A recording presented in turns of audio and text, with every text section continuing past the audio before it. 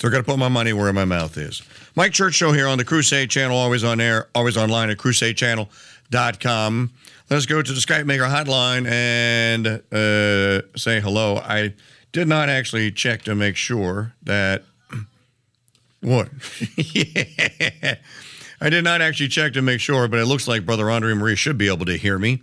And he is live at St. Benedict Center, the home of the upcoming St. Benedict Center Conference, October 8th and 9th, where I will be your MC, and also a presenter along with David Simpson and John Sharp and Brother André and Sister Maria Filomena and Joe Doyle. It's a great event. You don't want to miss it. It's a great event every year. We look forward to it, put it on our calendar every year. You should try and make it this year, especially in this environment. You need all the close friends, and so do I, that we can get. So go to Catholicism.org, and you'll see it at the top of the page. Just click the St. Benedict Center Conference link, and then make plans to be there October 8th and 9th, or be square. Hey, brother, I made a rhyme. I was impressed, Mike. Very impressed. Are you impressed that I was able to move the entire radio station in the span of 6 hours and get it back on air? That's pretty darn impressive. That is impressive.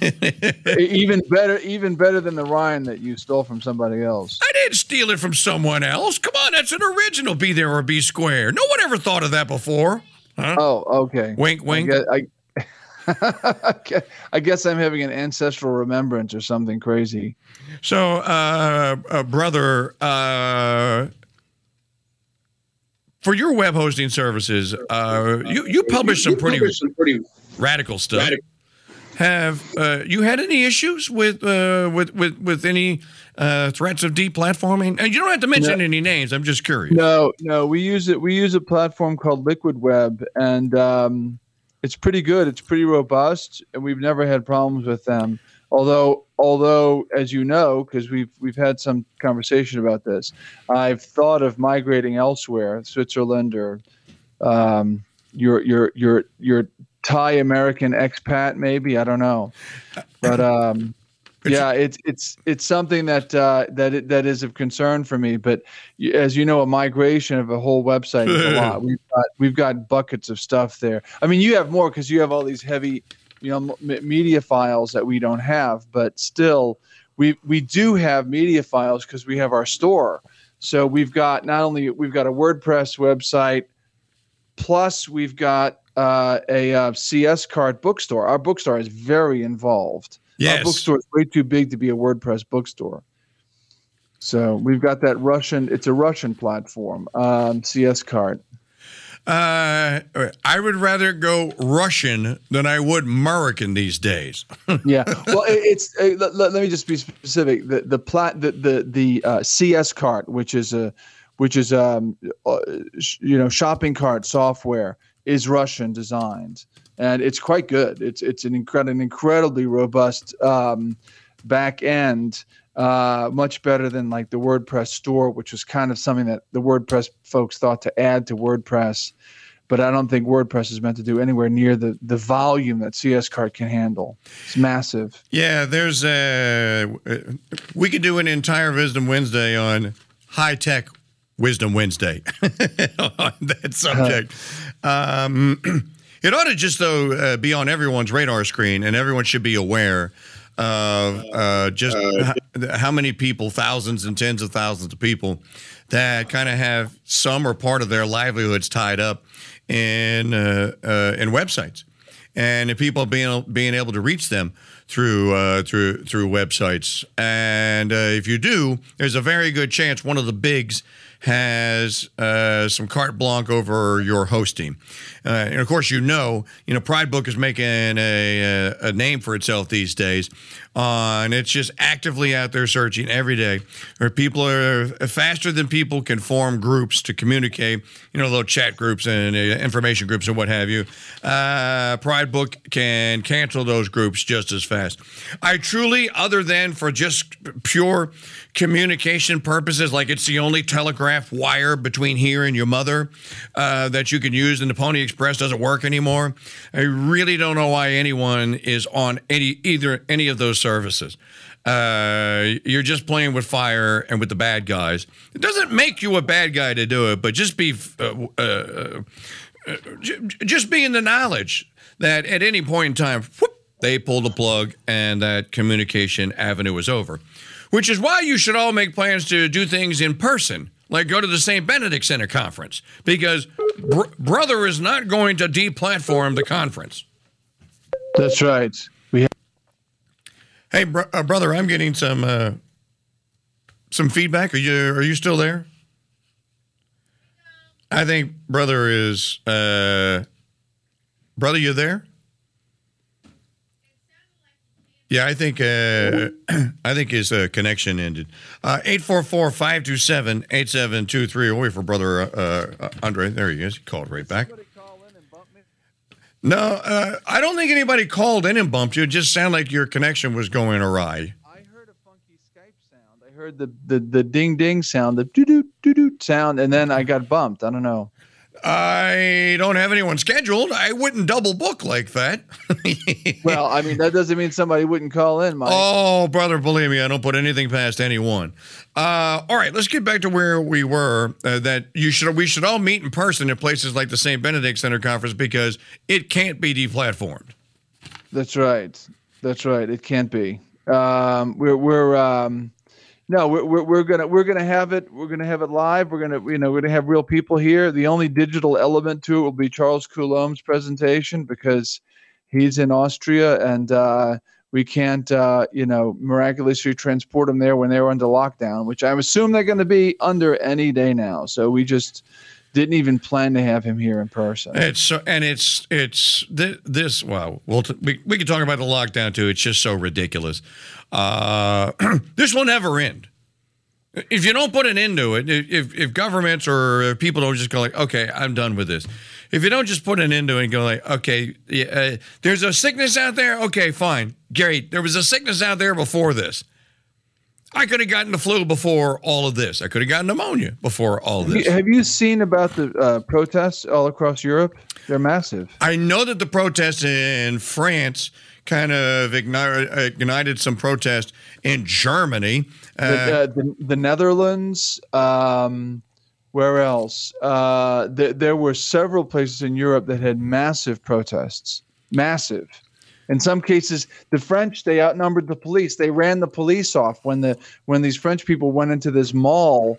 The police came in to get them out in riot gear, and the people just surrounded them and ran them up the escalator. I guess the French police decided not to shoot at people. You know, they had guns, but they had to, somebody made a decision. It might look bad if we shot people who were protesting COVID lockdowns, and vax and mask requirements. What a glorious sight it would have been to see, especially today's French police chased by unmasked French hoi polloi up an escalator in the mall to seek refuge. No, I did not see that. But then again, for the last 9 days, we were in a house where we were all under strict instructions. None of us were watching any videos. Because there was no bandwidth. You watch a video and boom, the Crusade channel goes down.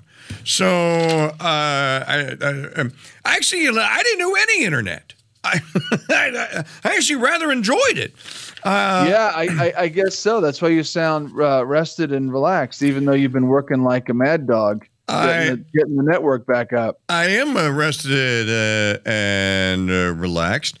And that brings me to our rested and relaxed conversation for today of the Nativity of the Blessed Virgin Mary. And how was it that you put it in the signal chat? Maria Bambino? Maria Bambina, which is Italian, the baby Mary. Bambina is a little girl baby. So the Italians call her Maria Bambina. So this is the feast of Maria Bambina in Italy. Yeah. And I don't know if you got to hear earlier, but I was connecting yesterday on the vigil of the Nativity of the Blessed Virgin Mary, the Buttigiegs took their photographs and showed the world the product of someone else's giving birth and their human trafficking and taking possession of those children. And my comment was that I don't believe in coincidences. This clown is from South Bend, Indiana. His incriminations and his abominations against the Holy Family and against St. Joseph are well known and documented on this show. And he just tried to one-up himself yesterday. I don't know why he didn't wait till today, to the real feast day, to make the announcement. But there are so many abominations against motherhood, and certainly then that is an abomination and incrimination against the Blessed Mother, who for all the ages of Christendom gives us the greatest example, gives women and men the greatest example to live by in her maternity of our blessed Lord. Of course, today we celebrate her actual nativity, born to St. Joachim. Do you say Joachim or do you say Joaquim? Well, Joaquin is Spanish, like Joaquin Phoenix, but Joachim is English. Okay. So it depends on what language you're saying it. Joachim would be the Latin, because you don't say the J sound, the hard J in Latin. It's like an I. Okay. Joachim. Okay, so Joachim, and of course Saint Anne, and it's a beautiful feast day, and it comes, of course, 9 months to the day after the Feast of the Immaculate Conception. So the calendar days are correct. Brother, you can take this wherever you want. What would you like to talk about on this feast day? We haven't done a Wisdom Wednesday on this one. Oh, I guess we haven't. Well, I was praying the breviary this morning. I was praying the Office of Matins. By the way, we went to Mass today. We have daily Mass again now in the local parish. So we're going to have daily Mass for the conference. Yes. So that's good. Yes. Yeah, that's a long story, and I don't want to get into it now. But yeah, we've got it. It's close by. It's in the local parish. And the priest who's there is a friend of ours. That's just amazing. This French priest who you will like if you get to meet him. Well, let's make sure that happens. Yeah. Well, Ms. O'Connell and I will be there 2 days early and at least a day or two after, so we'll have ample opportunity to meet said priest. Oh, cool. Yeah. Well, yeah. You'll like Father Hugues Bergrand. He's a Frenchman from Brittany, and he was a French paratrooper before he joined the priesthood, and he's the pioneer priest of the Institute of the Good Shepherd in this country, which is a French Society of Apostolic Life. They were given the parish. In fact, today, canonically, he's going to be made a pastor Friday officially, and today the rectory was officially erected canonically as a house of the Institute of the Good Shepherd. So this is kind of interesting. Lots to that we probably shouldn't talk about on air, but it's a good thing. Let me just say quickly that Sir Charles and I went to Bretagne in France. Okay. We spent a day in that region of France. Charles can tell you all about it, or I can tell you all about it. They have their own language. In fact, they have two languages. They do. People, they're They have two languages. They have Gallo, and they have the Briton language, which is actually Celtic. It's an insular Celtic language that is the result of British people, probably Cornish, because the language is closely related to, in the British Isles, is the Cornish language, that they migrated across the Channel and ended up in Brittany, and there. So you've got Celtic peoples there. They're different. Everybody thinks, well, French are French. Well, yeah, right. I mean, first of all, French are Germans. French are Germans. I mean, that's what Frank means. It was a Frankish tribe. It was the Frankish were a Germanic tribe. But then you've got all these different language groups and different ethnic groups in France, like Normandy. That's completely different because they're Vikings. They're descended from Vikings that invaded that area. Then you've got, but in Brittany, you've got very rugged people who are basically Celtic peoples. And then you've got the Gallo speakers who speak this weird kind of French that's got a lot of Latin in it, a lot more Latin in it than regular French. But anyway, Father Beaugrand is a rip. You'll get to like him. So actually, where I would like to go with the feast of Our Lady's Nativity is say this is an ancient feast. This isn't anything particularly new, and even though it's ranked in the 62 rubrics as a second-class feast, it's important. It goes back to St. Augustine preached a sermon on this feast, and that sermon is actually in the office of Matins for today's divine office for this feast. So I just want to highlight a couple of things that St. Augustine said that I think is important, and St. Augustine and then St. Jerome. So two of the great Latin fathers of the church, the other two being St. Gregory the Great and St. Ambrose, who round off that list of the four great Latin doctors. So here's St. Augustine. Let me see. I don't want to read the whole thing, but let me so there's a lot of Eve versus Mary comparison. What the heck? Why don't I read the whole thing? It's short. Dearly beloved brethren, the day for which we have longed, the feast day of the blessed and worshipful and ever Virgin Mary, that day is come. Let our land laugh and sing with merriment, bathed in the glory of this great Virgin's rising. She is the flower of the fields, on which the priceless lily of the valleys hath blossomed. This is she, whose delivery changed the nature that we draw from our first parents, and cleansed away their offense. At her, that dolorous sentence, which was pronounced over Eve, ended its course. To her it was never said, in sorrow thou shalt bring forth children. She brought forth a child, even the Lord, but she brought him forth not in sorrow, but in joy. So the ancient Eve-Mary typology is found here big time in St. Augustine. He keeps going. Eve wept, but Mary laughed. Eve's womb was big with tears, but Mary's womb was big with gladness. Eve gave birth to a sinner, but Mary gave birth to the sinless one. The mother of our race brought punishment into the world, but the mother of our Lord brought salvation into the world. Eve was the foundress of sin, but Mary was the foundress of righteousness. Eve welcomed death, but Mary helped life. Eve smote, but Mary healed. For Eve's disobedience, Mary offered obedience, and for Eve's unbelief, Mary offered faith. It's pretty cool so far, huh? So can I just ask a question? So when St. Augustine says that Eve did whatever he said, and then Mary brought forth in joy, is he referring directly to virgin birth? That she had no pain. She had no labor pain. Okay, so he's referring to the fact that she had, obviously he's talking about our Lord's birth from her at that point. When he's talking about, it's not told her that in sorrow she will bring forth her child.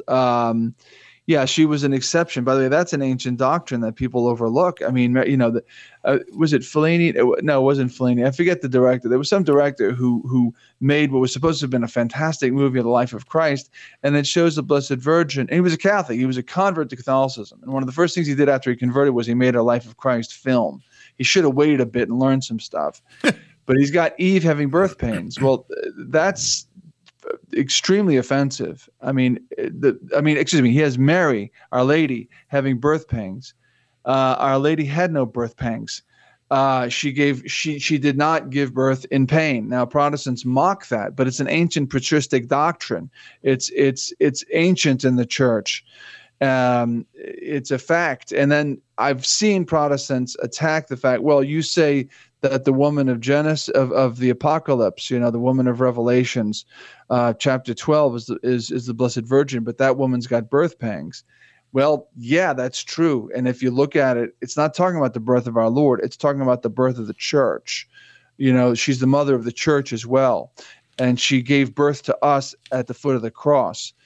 She gave birth to the sinless one without the pangs of childbirth. But at the foot of the cross, when our Lord's side is pierced and the church is born out of his open side, as Eve was born out of the open side of Adam, well, then Our Lady is giving birth to her problem children. That's the rest of us, right? She really is our mother spiritually. So at that point, she suffers pain, but not the pangs of literal childbirth that she was spared when she gave birth to our Lord. But anyway, he's talking about all this on the Feast of Our Lady's Nativity. I mean, we don't know much about Our Lady's Nativity itself. When Saint Anne gave birth to the Blessed Virgin, there's nothing that's been revealed that she was delivered in a painless childbirth.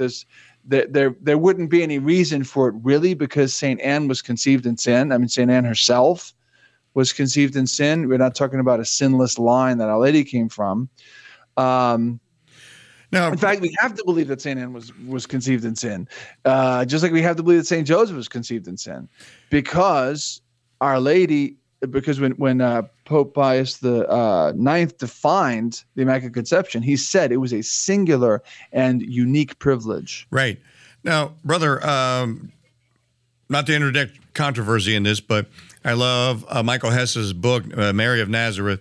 And I don't know what your take on it is, but he tries to fill some of these gaps in his narrative by using the proto-gospel of St. James, or proto-work, whatever you wish to call it. Proto-evangelium. Yes, James, thank you, of St. James. Which means proto-gospel. And there is some, not necessarily of the birth, but we do have some of the history or some of the life of a very young Mary of Nazareth, daughter of Joachim and Anne. I just want to throw that in. Yeah, well, so St. John Damascene used the Proto-Evangelium of James. I mean, he insisted that Our Lady's mother and father were Anne and Joachim, and it's the Proto-Evangelium of James that gives us the names of Anna and Joachim. Oh, okay. So not all apocryphal books are evil, right? I mean, clearly the Proto-Evangelium of James is apocryphal, but it's not like the Gospel of Thomas, which is Gnostic nonsense. The Gospel of Thomas is totally fake. It was a Gnostic invention. The Proto-Evangelium of James is probably just some repository of authentic early traditions that came down through the church. So that's the nature of apocryphal books. They're not all evil, and not all of them, pretended to be inspired. So anyway, so St. Augustine continues. The last third of the excerpt of his sermon is here again, and he's still contrasting Eve and Mary. Let Mary now make a loud noise upon the organ, and between its quick notes let the rattling of the mother's timbrel be heard. Let the gladsome choirs sing with her, and their sweet hymns mingle with the changing music.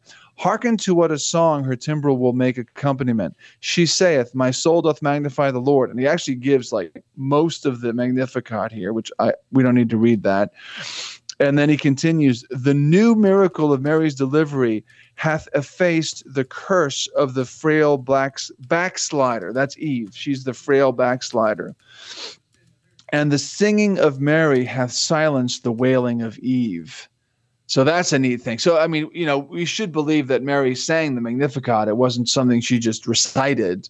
So when she said it, when it made its premiere, at the Visitation, she would have sung it. It's a song. And therefore, it's a canticle, so therefore, St. Augustine's contrasting Mary's singing with Eve's wailing, which that's beautiful. That's poetic. That's a wonderful literary flair that St. Augustine, who was a wonderful Roman rhetor before he became a Christian, before he was baptized, he was a rhetor, a rhetorician. So he's applying his art wonderfully to this typology of Mary and Eve. He was a rhetor for the emperor, wasn't he? No. Oh, he wasn't. He taught rhetoric. He studied rhetoric in Rome and in Milan, and he taught it in Milan. That's how he ended up in Milan. Okay, so they embellished the story a little bit in the movie Restless Heart, then. Well, the emperor would have been in Milan at the time, so I suppose it's not, because keep in mind, St. Ambrose had that run-in with Theodosius, Emperor Theodosius, and that happened in Milan. So the emperor was resident in Milan. So it's not unheard of that St. Augustine, or it's not out of possibility that St. Augustine would have had some interaction with the emperor. I'm just unaware that it actually happened. Fair enough. Brother Rodney and Maria, the St. Benedict Center on our Skype Maker hotline here on Wisdom Wednesday. We are today learning of and discussing the feast of the Nativity of the BVM. If you're not a Catholic, that stands for Blessed Virgin Mary. It is a beautiful, wonderful Marian high feast day. And Brother was reading from a sermon that St. Augustine, my patron saint and confirmation saint, gave on the subject. I ever tell you I have a relic of St. Augustine's? Father Damien gave it to me. Cool. Yeah, we got one too. Okay, so I don't need to bring mine with me then. So I don't need to come and say, "Hey, brother, I'll see your St. Augustine, and I'll see you. I'll up you one St. Luke." Well, if you have a Benedict and Scholastica, we need those. I have a Benedict. Yeah. No, you're kidding. You have a relic of St. Benedict? It's what someone says is St. Benedict. You got the papers? I never opened it up, and the guy that sent it to me did not give me the relic with the paper. Maggie O'Connell has it squirreled away here. Don't open up the relic. No. You break that seal, and it's off. But Anyway, we need a St. Benedict and a St. Scholastica, but for our altar. But we've got all of our other four patrons: St. Louis, St. Therese, St. John of the Cross, and St. Teresa of Avila. But we need St. Benedict and St. Scholastica. Anyway, so as I was saying, Mike, there's another sermon that's excerpted for the office of Matins for today's feast day. And that's the commentary on the gospel. Now, you would notice if you had a chance to go to Mass today, if you just cranked open your missal for today's feast, that the gospel is the generation of our Lord. It's the gospel from St. Matthew, the book of the generation of Jesus Christ, the son of David, the son of Abraham. Abraham begot Isaac, Isaac begot Jacob, and so on, right? So you get this genealogy of our Lord. Saint Jerome says some very interesting things here that are worth pondering. He begins by saying, in Isaiah, meaning Isaiah is the prophet, we read, "Who shall declare his generation?" So this is Isaiah the prophet speaking of the Messiah, and he asks this rhetorical question, as if to say his generation, this is me talking here, not St. Jerome, as if to say his generation is unfathomable. We cannot declare it because it's an eternal mystery, right? So St. Jerome very artfully compares the generation given in the gospel of our Lord with Isaiah's question about who shall declare his generation. Let us not think, he says, that there is any contradiction between the prophet and the evangelist, because the prophet saith that this thing cannot be done, and the evangelist beginneth by doing it. The one speaketh of the generation of the divine word by the eternal Father, the other of the family in which the incarnation took place. Matthew beginneth with carnal things, that by learning of men we may go on to learn of God, the son of David, the son of Abraham. And so then he points out that the prophet is talking about not the carnal generation of our Lord, that is to say the bodily generation of our Lord, the corporeal generation, but rather the eternal generation of the Logos from the Father. Who can declare that? This is a great mystery, the generation of our Lord in eternity from the bosom of the Father. So I thought that was a wonderful thing worth mentioning. There's another nifty little bit in St. Jerome's sermon here. He points out that, generally speaking, women are never mentioned in genealogies, in Jewish genealogies. There are two notable exceptions in this particular thing. There's a man named Judas in the in our Lord's generation. It's not Judas the apostle, right? And Judas begot Phares of Zara and Thamar. He's giving the name of the woman here, and then later on we get King David's grandmother Ruth, after whom the book of the Bible, Ruth, is named, and about whom that book is. She's named too. Now, what's creepy, we're going to go into Zara and Thamar, but What's creepy about Ruth, I mean, say creepy, Ruth was a Moabitess. Now, if you know anything about the Moabites and the Ammonites, you know that there's something creepy there. The Moabites and the Ammonites were forbidden to go into the temple.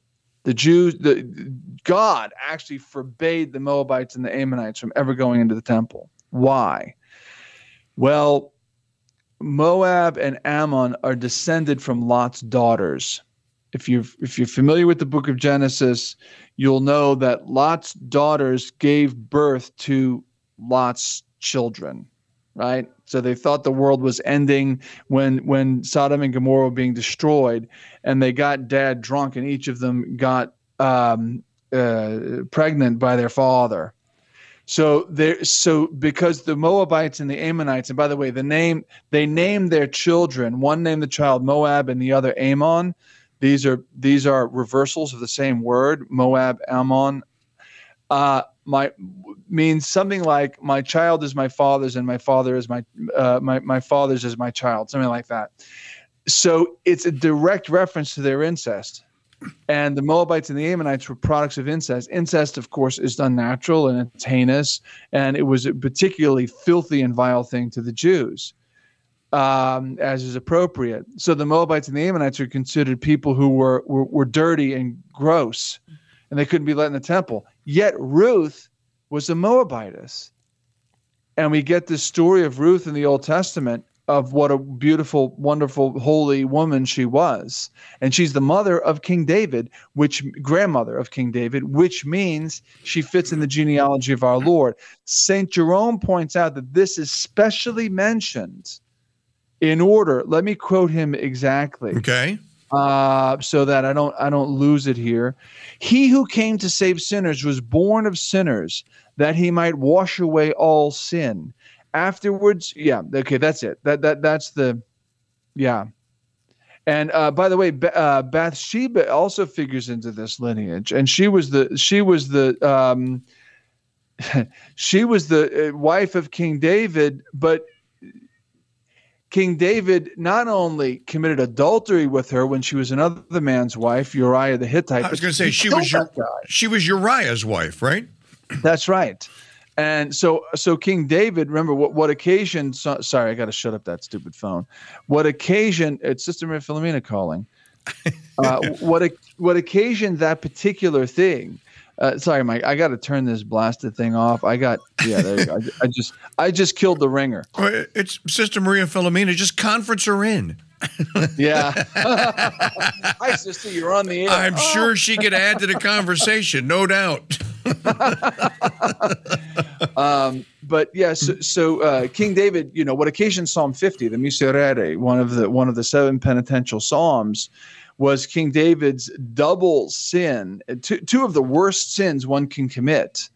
The other one's apostasy. Those are the 3 biggies in the early church. Adultery, murder, and apostasy were the 3 sins that gave you the biggest penances. And he did 2 of those 3. He committed adultery first, then murder. And that occasioned Psalm 50, when Nathan the prophet confronted him and said, "Thou art the man," after giving him this parable that made David indignant. So anyway, that it's interesting that our Lord's human genealogy has all this filth in it. So a certain species of Manichaean or Puritan would think that's icky. Christ could never have come from sinners. Well, he did. I mean, he did. Now, he wasn't born of a sinner. He was born of somebody. He was born, as St. Paul says in Galatians, in the fullness of time. And what is that fullness of time? It's the Blessed Virgin. She was immaculately conceived. 9 months ago today, she was immaculately conceived so that she could be born today as the sinless, uncursed earth from which would be drawn the new Adam. In the Old Testament, Adam was drawn out of an uncursed earth, right? He's from the earth. He's drawn out of the earth, from the clay of the earth. And of course, Eve's drawn out of his side, right? Well, Christ is born out of the uncursed earth of the Blessed Virgin Mary's body. And the church, his bride, is drawn out of his side rather, on the cross, as I already referred to earlier, with the church being born. Our Lady's there sorrowing at the foot of the cross, our Lord suffering his agony on the cross, and then he dies. And while he's dead, his side is pierced and the blood and water flow forth, which all the fathers say that's a reference to the church being born in the water of baptism and the blood of the Eucharist. And not only that, but there's a typology there with Noah's Ark, too, that St. Augustine goes into. Right. So, brother, is it, for those listening who may be unfamiliar with this subject, so is it fair to say then that Our Lady, being immaculate, as she told St. Bernadette, I am the Immaculate Conception, that she is the Immaculate Conception, that she brings an end to that sinful line that you mentioned, and then she therefore, being sinless, can then bring forth the of course, born without original sin, because he is God, our Lord. Yeah, well, there's is that what he's saying? I guess is what I'm getting at. Well, she interrupts the flow. Interrupts. Okay, right. Okay, that's what I. So there's actually a passage, that Our Lady is sort of the Ark of the New Covenant. Yep. There's the Ark of the Covenant in the Old Testament. I wrote an article on this. I probably talked about it too much already, but there's a beautiful passage in the Old Testament when they're crossing. Everybody knows about the crossing through the Red Sea, dry shod, in the Exodus. But there's another crossing into the Holy Land. And this is very important in the Ark Mary typology. The priests are carrying the Ark of the Covenant. And the people have to cross over what to get into Jerusalem? They have to cross over the Jordan River. And when they're going to pass over into the Jordan River, by the way, in the same exact spot where St. John the Baptist later would be baptizing, a very important symbol of something. Wow. When they're crossing into the River Jordan, into the Holy Land, not just the Holy Land, but Jerusalem, where Jerusalem is, from the river into Judea, from the River Jordan, through the River Jordan. It's a river. They can't ford it. There's no bridge or anything. So they send the priests who hold the Ark of the Covenant, who, as soon as they set their feet in the river stops flowing. Now, so the water that's come to that point just keeps going downstream, and the water that's above it in the flow simply stops, and it piles up and piles up and piles up and piles up and piles up. While the people are walking across the riverbed, and the priests have to stay there in the river, holding the water back, as it were, with the power of the ark. Then, when everybody's through into Judea, the priests cross over, and the water flows back. Now, the water piled up to a city whose name was Adam. Adam. Very close. There's a slight different spelling in English anyway. But in other words, the flow that came down from Adam stopped when the ark set foot in that stream. The stream was interrupted. I hope our listeners are getting this and not just jawboning on endlessly in the chat room, because this is some interesting and fascinating stuff I had never heard. I'm sitting here taking notes with Brother André Marie. What book is this found in if people want to read it, the story? This would be in, is it the book of Joshua? Is it, or it's either Exodus or I want to say it's in Joshua. It's in the early in the book of Joshua. Okay. But don't quote me on that. There's a piece that I wrote years ago. It was published on the website in 2006, but I think I wrote it before that. It's called The Ark of the New Covenant, and it's all about the Ark Mary typology.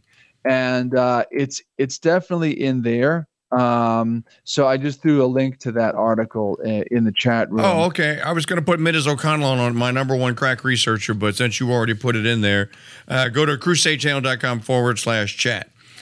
Okay, brother. Interesting stuff. Yeah, I think, by the way, it was, it's Joshua chapter 3. Okay, I found it. I was right. Go figure. So this is a beautiful thing. She stops the flow of sin, and then of course the people go into the Holy Land. Now, by the way, just to complete a thought that I mentioned earlier and didn't complete, it's very important that St. John the Baptist was baptizing in that same spot, because what they did when they crossed over, they took a bunch of stones. They made a pile of stones, one for each of the 12 tribes. They had just piles of 12 stones that they put in the Jordan, marking the spot and sort of making a testimony to the miracle that God had worked there. Well, later on, when John is speaking, and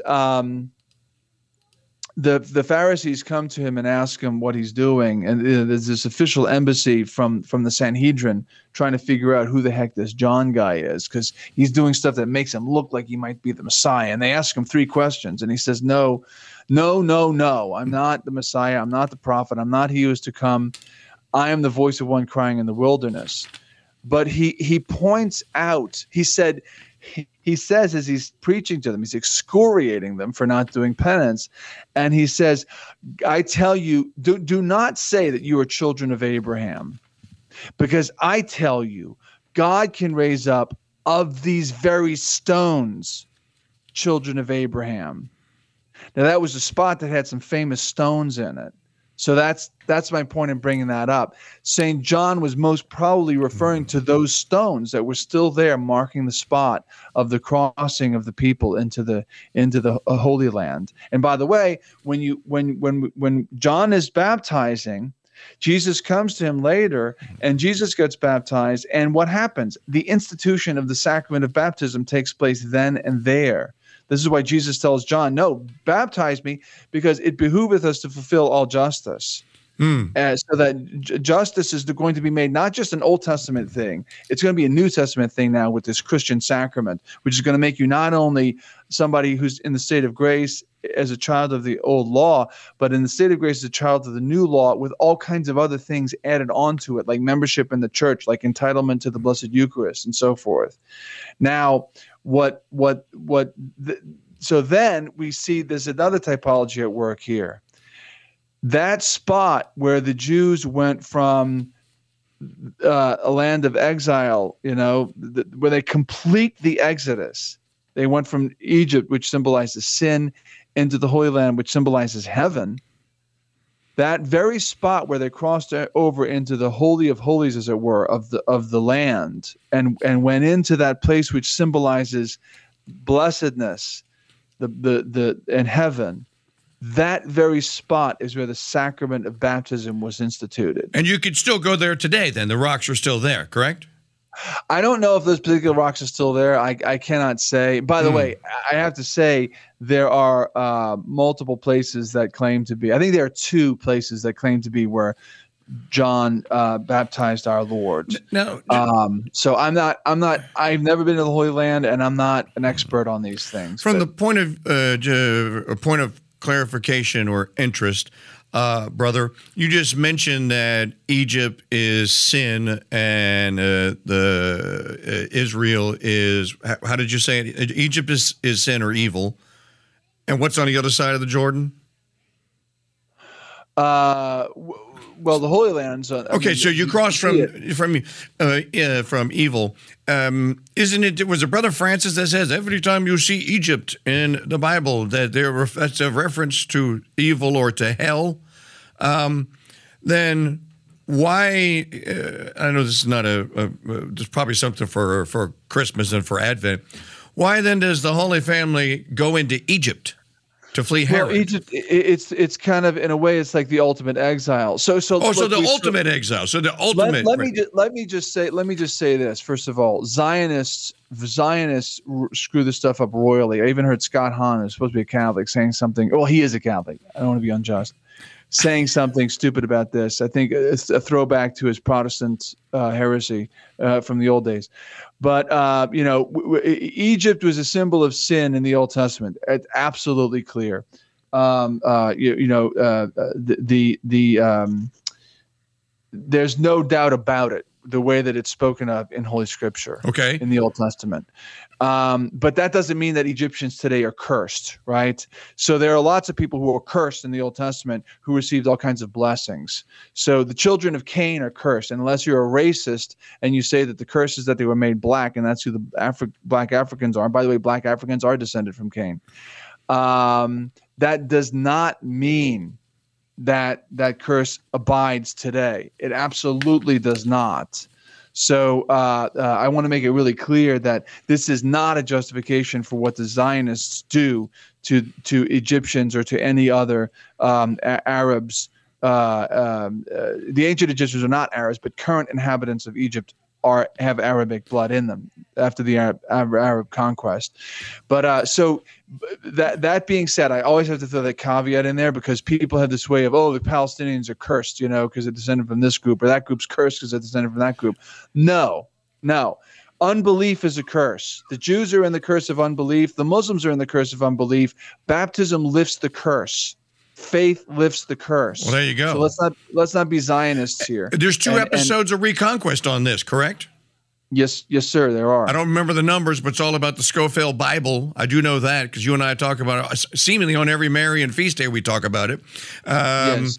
There's two episodes that you can go to crusadechannel.com, or if you can't find it there, you go to reconquest.net. And brother will, if you search for Zion, you will find those two episodes, and then you can go to crusadechannel.com because they're all there under the archive tab, under shows, Reconquest. You will find...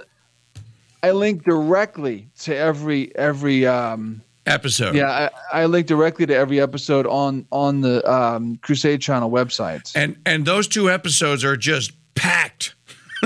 Just packed. Actually, I have three episodes. Oh, is it three? Well, there were the two that I did back to back as my own solo shows, and then I had one with Robert Sungenis. Now, before people start, booing, Robert Sungenis is a very brilliant guy, and he's right about an awful lot of stuff. He's wrong about some things too, like Fatima and some other stuff. Even the Jews. I mean, when it comes to, he says that the Jews aren't going to have a mass conversion at the end of the world. I'm like, yeah, but that's what all the fathers say. It's like, yeah, they're wrong. Well, okay, I guess I have nothing more to say to you. What an irony, though. He says all the fathers are correct when it comes to Genesis. Yeah, really, I don't get it. But anyway, we called it the immaterial. The oxymoron of Catholic Zionism, because he had written something really good about so-called Catholic Zionism. But anyway, all of those shows get into it. And Zionism, it's really a mega heresy. It's not just a little thing. It's huge, because in the United States of America, a lot of Catholics are infected by some of the errors of our separated brethren, who are also our not co-religionists, but our fellow Americans, who are right about a lot of stuff, but because of the Scofield Bible, because of a concerted effort to get British and American Protestants on the side of the Jewish takeover of Palestine, there was a reinterpretation of much of the Old Testament, and which would have been considered heretical to John Calvin and Martin Luther, by the way. Zionism would have been considered grotesquely heretical to them.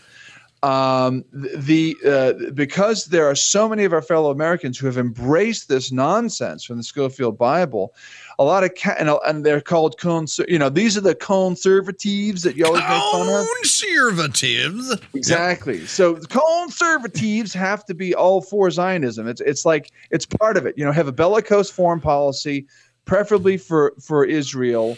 And it's our biggest ally in the region, they tell us. Making lots of money for the military-industrial complex as we go along, because that's patriotic too. All that stuff's part and parcel of Zionism, and because that's labeled as conservative Catholics think, oh, well, that's part of my creed. I have to accept that. Well, no, you don't. Actually, it runs counter to Catholic teaching about the nature of the Old Testament and the nature of the Old Covenant.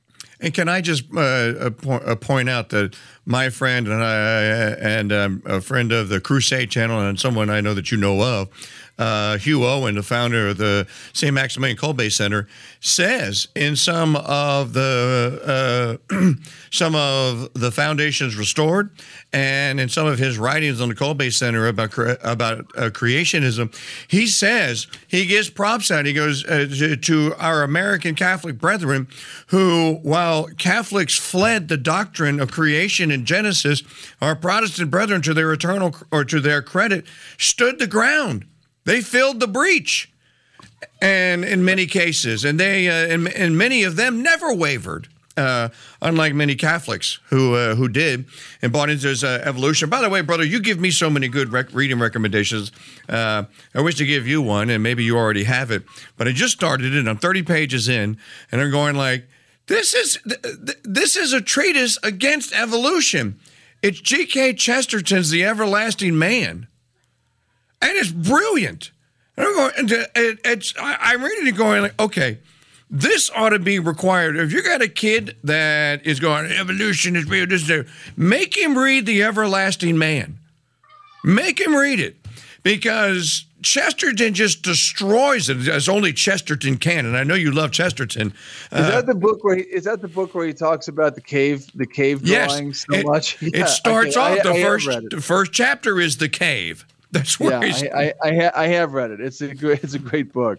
So available in the Founders Trading Post now. Another one I went out and got for all of you. I went out and found because some of you suggested it. It's in the Founders Trading Post, The Everlasting Man. Get it. All right, Brother André and I are discussing the Feast of the Nativity of the Blessed Virgin Mary on this day. Brother, we've heard from St. Augustine and some other, and St. Jerome on the subject. What is you mentioned Mass today? What is the Catholic Church teach us about this on this day, or did you already cover it? Well, I mean, it's pretty simple, Mike. I mean, it's basically just the mystery of the Incarnation. Okay. I mean, we have to realize Mariology flows from Christology, because Our Lady's chosen role is to be the mother, to be the Theotokos. All of Our Lady's titles. We know this from theology, from the tract of Mariology. Our Lady's greatest title is Theotokos, the Sancta Dei Genitrix, as we say in Latin. She's the God bearer, or Mother of God. So that's Greek. Theotokos. Theotokos is Greek. Sancta Dei Genitrix is a virtual translation of that. Dei Genitrix is a translation from Greek into Latin. Bearer of God, generator of God, if you will. Mm-hmm. But we call her in Latin Mater Dei, and in Greek Mater Theou, which means Mother of God. So she's the Mother of God. She bore him, and therefore he has a human lineage. He has a human nature. So when we contemplate an icon of the Blessed Virgin Mary, we are, in a sense, contemplating, not in a sense, in every sense, contemplating the source of our Lord's sacred humanity. And Our Lady wasn't just some tool that was used like the ignorant, or I should say unintelligent wood of the cross, the irrational or non-rational wood of the cross. But Our Lady was a rational, willing instrument at the service of the Trinity in our redemption, right? She with her intellect and will was fully engaged. And this is where many of our separated brethren go wrong. She wasn't just somebody who happened to be the one. There's a uniqueness about her. There's something special about her. This is why she's saluted by the angel with words that nobody else ever heard. Never. Hail, thou who art filled with grace. Nobody ever heard that before. So it wasn't like the angels, Gabriel and Michael and Raphael, where the archangels were sitting in heaven and drew straws to see each one with the Jewish virgin's name on it. All right, who did you get? I got Mary. Okay, it's going to be Mary. Or is it like I like to say, kind of humorously? It wasn't like they were lounging around in heaven, and one day God was bored and went, you know what? Let's make today the Incarnation. Hey, Gabriel, what you doing? And it's all done to diminish Our Lady's role. And brother, remember the Sancta Dei Genitrix at the end of the Salve Regina. If you say it in Latin, you get that Ora pro nobis Sancta Dei Genitrix, and then the response is Ut digni efficiamur permissionibus Christi. So when Protestants say you pray to Mary, well, in the Salve Regina, we honor her and you venerate her, but Christ is there. He's in the prayer and he's in the response. Yeah, our Lord is the new Solomon, and our Lord says of himself, there is a greater than Solomon here, right? He contrasts himself with Solomon at one point in the gospel, and he says, there is a greater than Solomon here, talking about himself. He's the greater than Solomon. Well, there was a point in the career of Solomon when he was reigning gloriously as king of Israel, and his mother went to go ask a favor for somebody.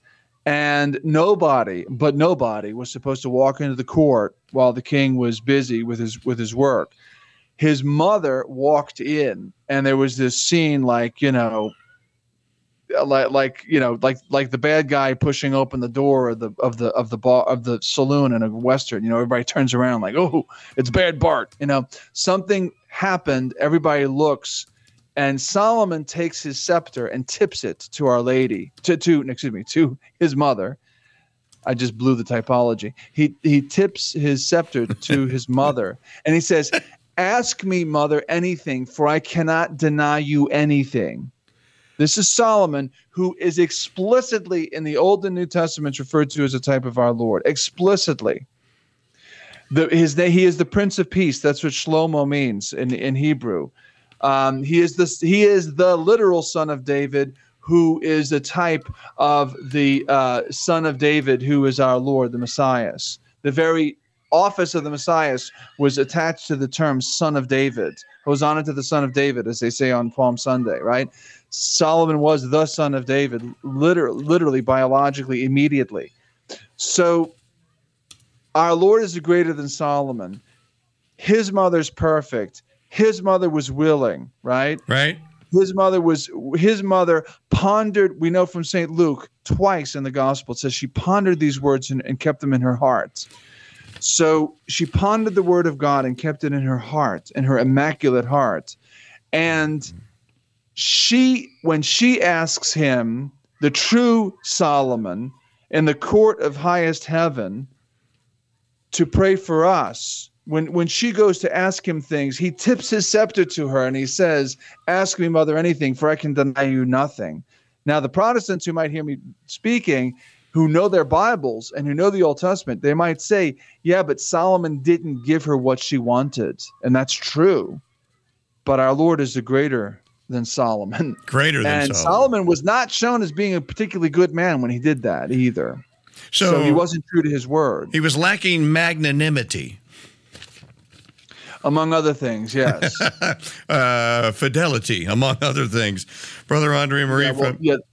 The 300 wives and 700 cucumber vines were kind of a problem, as the little kid said about his catechism lesson. We just learned today, Daddy, that Solomon had 300 wives and 700 cucumber vines. Concubines. Cucumber vine.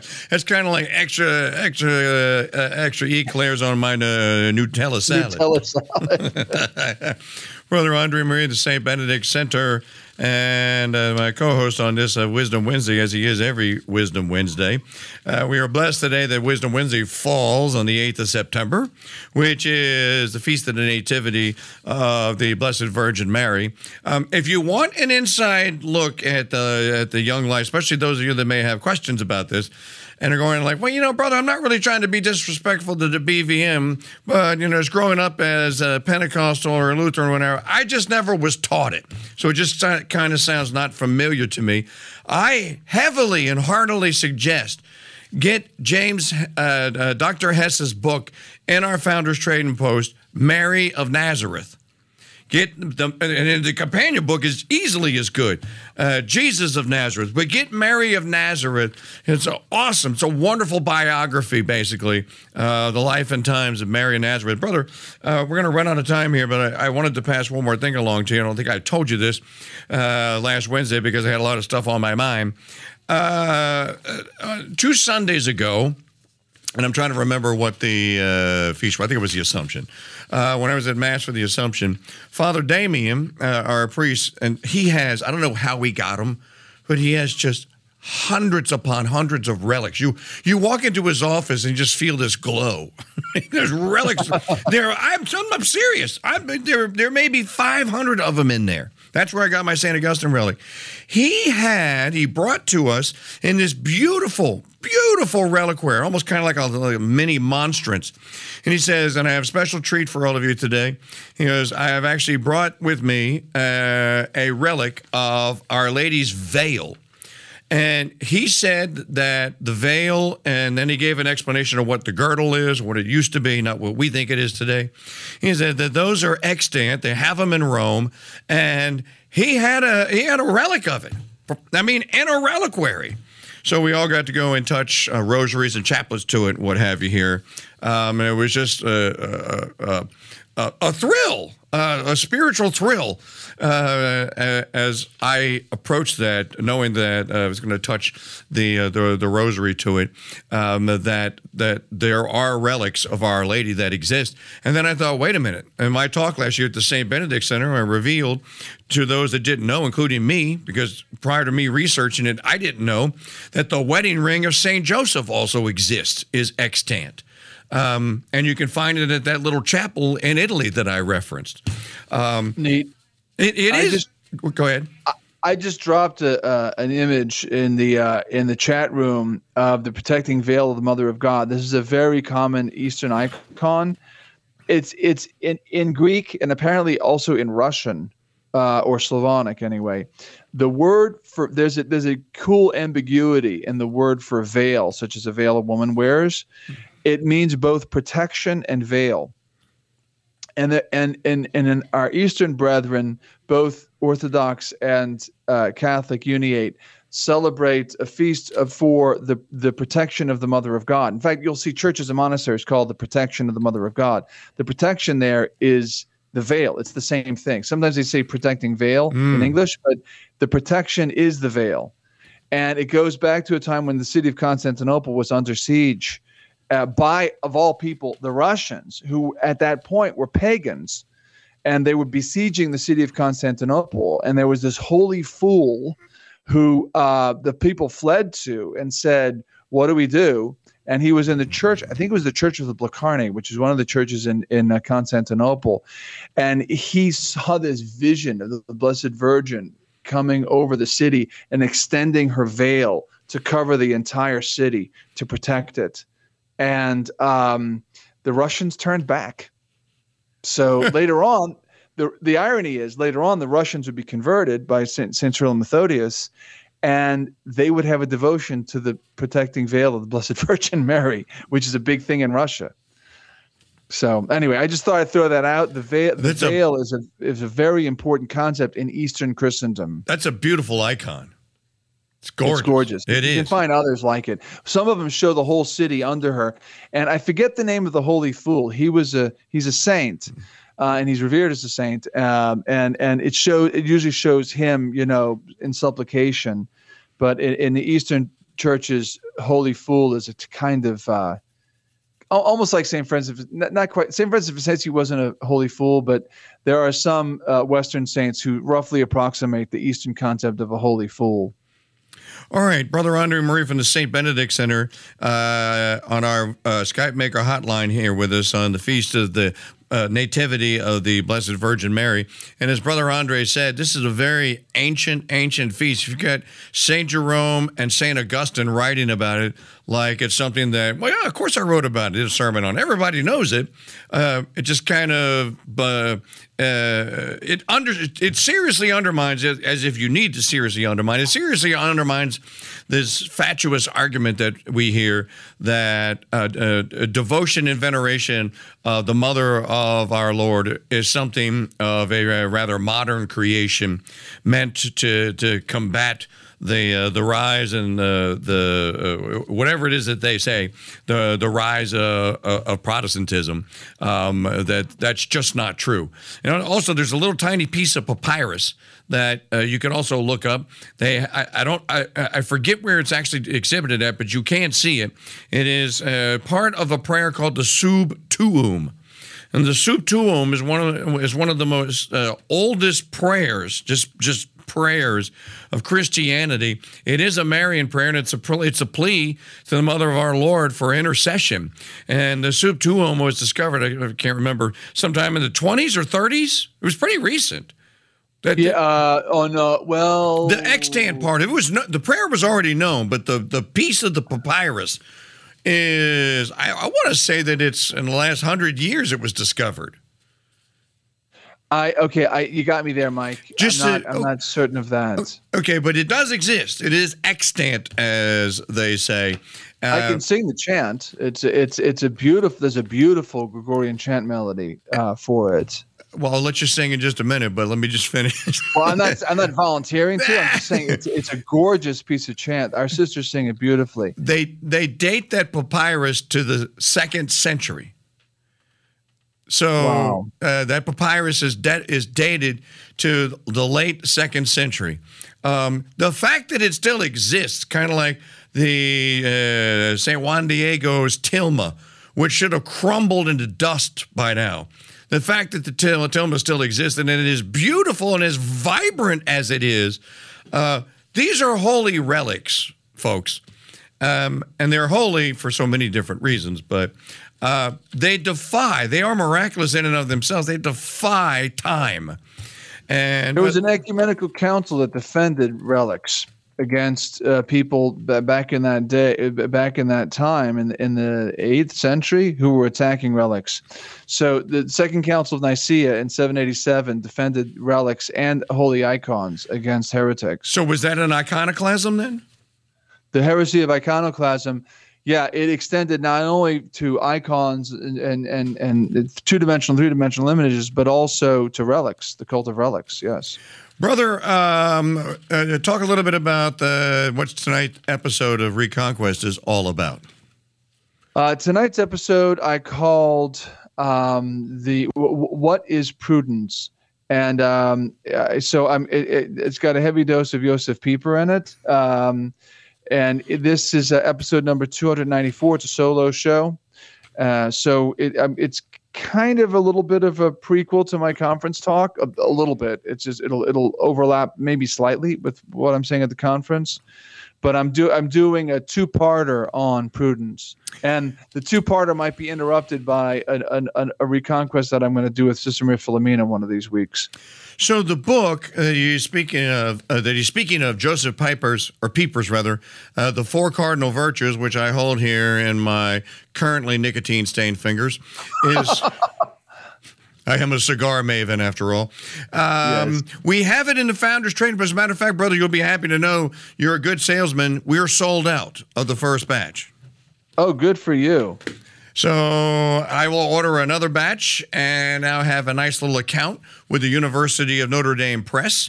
They were very, very friendly to me and got me expedited and everything. So thankful that we have Pieper's book and anything else that the University of Notre Dame Press puts out. We would then have access to add to the library at shop.mikechurch.com. So that's 2 editions this month alone. So you got Chesterton's Everlasting Man and Joseph Pieper's The Four Cardinal Virtues book. Now, I can see now that I have the book why it would take a little bit of time to read it, because I started thumbing through it. The text is like 9 point. It's very small. Yeah. And by the way, I'm finished it now. Oh, have you? Yeah, I finished it last week. But it's the kind of book you don't just read it like a novel. You got to go back and reread stuff. And I read the whole first quarter of the book 2 times in toto, but then certain paragraphs I've read maybe a dozen times. So it's that kind of book. Well, I'm glad to hear that I'm not the only one that has to read paragraphs 5 times to get them. Or 10 times you're like, okay, wait a minute, wait. I'm not sure I got that. Tonight's episode of Reconquest, again, you can find it a little after 8 p.m. on the Central Time on the Crusade Channel website. It'll be published, and you can download it to your heart's content. And also on the Content app. Brother, you announced last week, I believe, that David Simpson said he was coming to the St. Benedict Center Conference? Yes, I did. This is big news. So you have John Sharp, who you guys have never heard. John, you know what? If you go back to the early days of the Crusade Channel, I interviewed John Sharp 3 times. David interviewed him once about distributism. And because he's one of, in addition to Pierce and Alquist and a few other select scholars, and Sharp's not a scholar; he's a Navy guy. But John Sharp, he's a scholar. I meant that as a little jab at the Navy people. Yeah. Well, he's this close to a doctorate. I mean, he's done all of his coursework for a doctorate, and he got denied because the creeps at the university told him that when they read about him in the Southern Poverty Law Center, they found out that he was a hate monger and they couldn't give him a doctorate. Serious. He also successfully sued the United States Navy. Yeah, and got reinstated. And went from being a lieutenant commander to a full commander in the process. So you've never heard John Sharp speak. He knows distributism, or the economics, if you will. I just call it the economics of Christendom. You don't have to have Chesterton and Belloc in there to know what Christian ethics are, or what Catholic ethics are when it comes to monetary policy, if you will, and to things like usury. And to things that we talk about every Free Farm Friday. We're talking about basically Catholic ethics. You're talking about the ethics of Christendom, and about how there's just so much you could talk about. So I'm actually looking forward to this. Is he Friday or Saturday? You know what? So I don't have immediate access to it. I'm not going to sit here and dig up the schedule that brother gave me. But you know what? Don't give it out, brother. Make them go to the site and find it. That way they got to buy a ticket while they're there. Yeah, that's true. That's true. Entrapment for the win. We'll set it up so that when they click on the link to look at what time he talks, it takes their credit card out of their wallet and makes them buy a ticket. It just pops up a checkout window. There's technology for that. Technology for that. So go to Catholicism.org. That's Catholicism.org.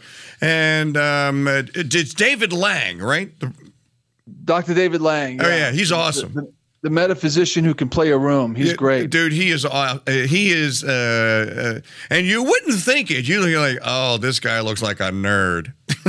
This guy looks like a boring bookworm nerd. He's kind of a nutty professor type. He is. The distracted, he's too busy to do stuff like make sure his tie's on straight and things like that. Yeah, but brother, he's thinking. Once he started talking, no one cared. I know. No, it's great. He's a very lovable man, and he's an absolute genius. But yeah, I'm looking forward to having him. Boy, the intellectual firepower. If you just got rid of me and replaced me with someone that really had some intellectual creds, you got Simpson, you got Sharp, you have Lang, you have Joe Doyle. I mean, wow, what a lineup! What a lineup! There ought to be you ought to have to pipe video into the dinner tent for the overflow this year. So, Mike, speaking of plugging the conference, and you're doing a masterful job at it, did you get my commercial spot? My 30 seconds? I did, but today is the first day we have production. So today is the day that we shall get it up and on the air. So I look forward to seeing all of you there on October the 8th and the 9th. And as an added bonus, brother told us this morning, we will have daily mass. That's fantastic. And much looking forward to that. And it's just a beautiful time of year.